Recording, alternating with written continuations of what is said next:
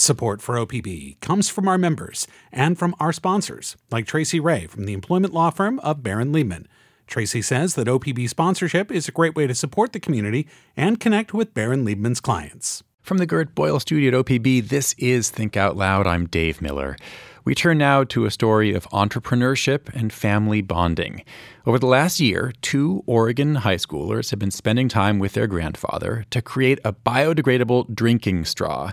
They say their seaweed-based invention is a step towards more sustainable alternatives to disposable plastic products. They also say that they've been learning lessons about failure and perseverance. Edward Brezina is a senior at Oregon Episcopal School. Emile Cantrell-Moore is a senior at Lake Oswego High School. Bob Cantrell is their grandfather. They all join me now. It's great to have all three of you on the show. Thank you. Great to be here. Thank you. Emile first, what was the catalyst for this project? I think the biggest thing was really just bonding with our family and, like you said, experiencing failure. I think that was one of the biggest steps into realizing, this is what entrepreneurship is like, and how great it's to be bonding with my family at the same time. Edward, was there a moment when you said, there's a problem with straws and we're the people who are going to fix this? Yeah, so actually, it was us three eating in a fast food restaurant one day, and we were kind of drinking out of our, I forgot what fast food restaurant specifically, but we were drinking out of our paper straws, kind of sitting and talking, and we realized that after 20 minutes, our paper straws were kind of soggy. They were kind of impractical to use anymore. And although we knew that they were biodegradable and bio-based, and they were good for the environment, it lacked practicability, to be honest. So we kind of were thinking, could we make affordable yet practical and biodegradable, environmentally safe option for this straw? And that's kind of where it came from. We want to include kind of the environmentalness of a paper straw and then the practicalness of a plastic straw and make it affordable. Bob, enormous multinational corporations are involved in making the things that, utensils and straws.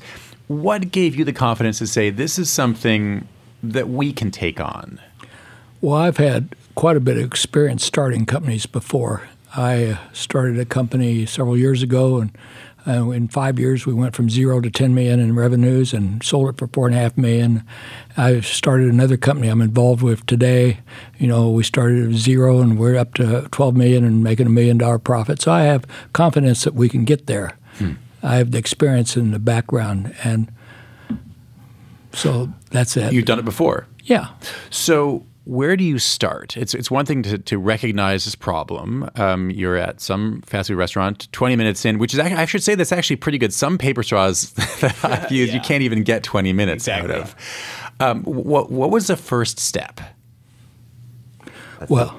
The biggest step for us was research and development, right? Try, fail, and then that one time you succeed, right? And it looks like overnight success, when in reality, we've been researching and developing for the past year.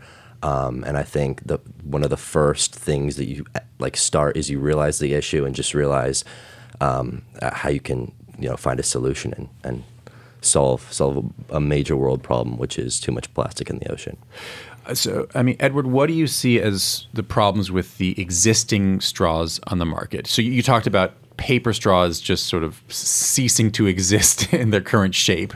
But there are theoretically biodegradable ones in the market. What's wrong with those? So I would like to start there's two kind of straw markets. There's one that's kind of reusable for the general public, and then there's one which you would sell to restaurants, for example, and it would be brought out to the general public. So it's reusable versus just one-time uses straws. And although biodegradable and practical one-time use straws do exist, there's kind of the problem of affordability. Often these restaurants don't want to be spending a lot of money on their straws because it's something that they're supposed to give out for free. It's not supposed to be a big burden. So they kind of don't want to buy these, better, environmentally friendly and practical options. They'd rather just have a little bit cheaper paper straws while also doing good for the environment. So kind of our goal was to kind of change this narrative, in some point, and try to somehow make it affordable as well for the restaurant. So it's not a big burden. They don't have to go out of the way to get this. And that's kind of our goal in that sense. Bob, I understand that the work you three have been doing is in your garage-turned lab. Do you have a piece of equipment there? Did you already have one that could turn out straw-shaped things? No, we had to purchase an extruder and a pelletizer, and so we had to buy some equipment and then buy some supplies, and that's what we started testing with. I put the lab in there to do another project called desalination of water I was working with by myself without the grandsons. And so the lab had already been existing. All I had to do is add a piece of equipment or two, and away we went. What were the materials that you've tried out? I mean, because you've talked now about failures as well. I'm curious. First of all, what's the first thing you used to try to make a better straw? I might answer some of that. We tried things like alginite, which did not work at all. Is that made from algae?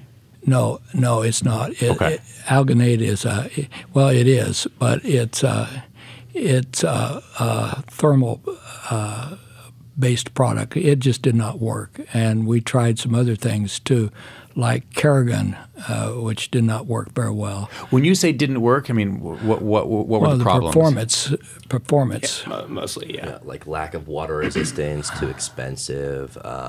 Just doesn't, like, some of the stuff isn't FDA approved, stuff like that. And one thing I would add on is that I guess throughout this last year we went through lots of research over and lots of like trials and failures of like just trying different things with each other until we landed on kind of something with glycerin, seaweed, and then chitosan, and that's kind of the formula we're working with at the current moment. And that's like something that actually passed these tests. But before we were just trying to throw around FDA approved because all these ingredients have to be FDA approved since you're actually using them with mouth contact. But we were just trying to throw around these until we could finally like try to land on one in an attempt to solve this goal. So, Emile, when you say that one of the things you've learned from this is the benefits of failure, or the necessity of dealing with failure, what do you mean?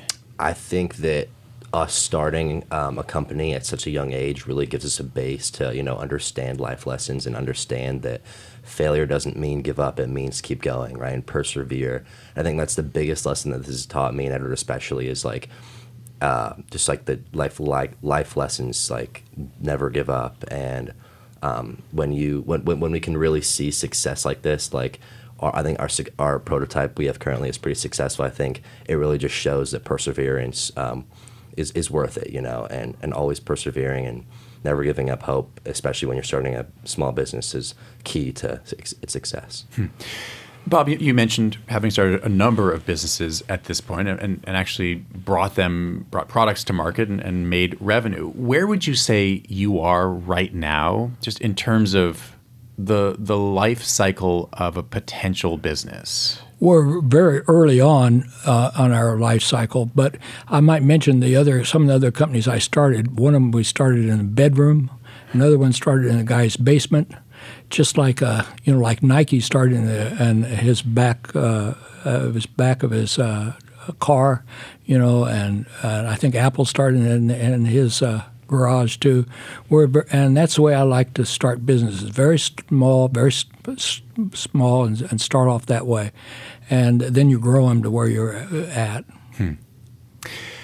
What about cost here? I mean, Edward, what's the cost that you're aiming for to make this viable, to make it so some fast food restaurant would actually buy a box of your straws?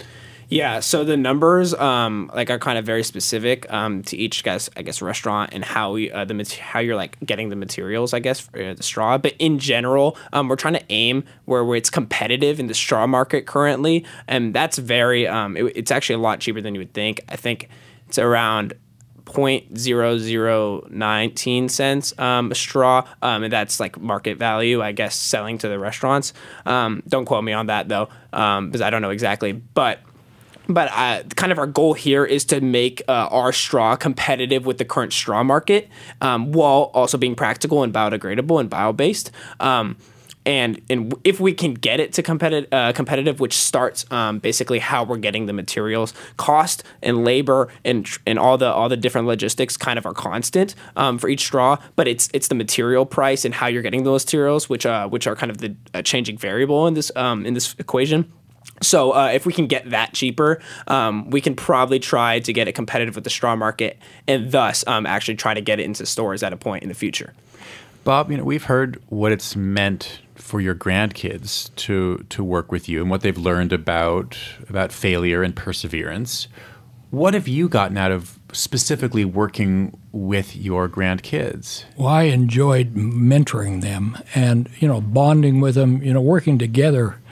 You really get to know someone better that way rather than just say hi, But I really enjoy mentoring because right now I'm also mentoring 5 Oregon State graduates in senior program for a capstone program for desalination of water. And we have a facility set up down in Phenometh, and I'm mentoring 5 of them at the same time I've been mentoring the 2 grandsons. So I enjoy the mentoring process.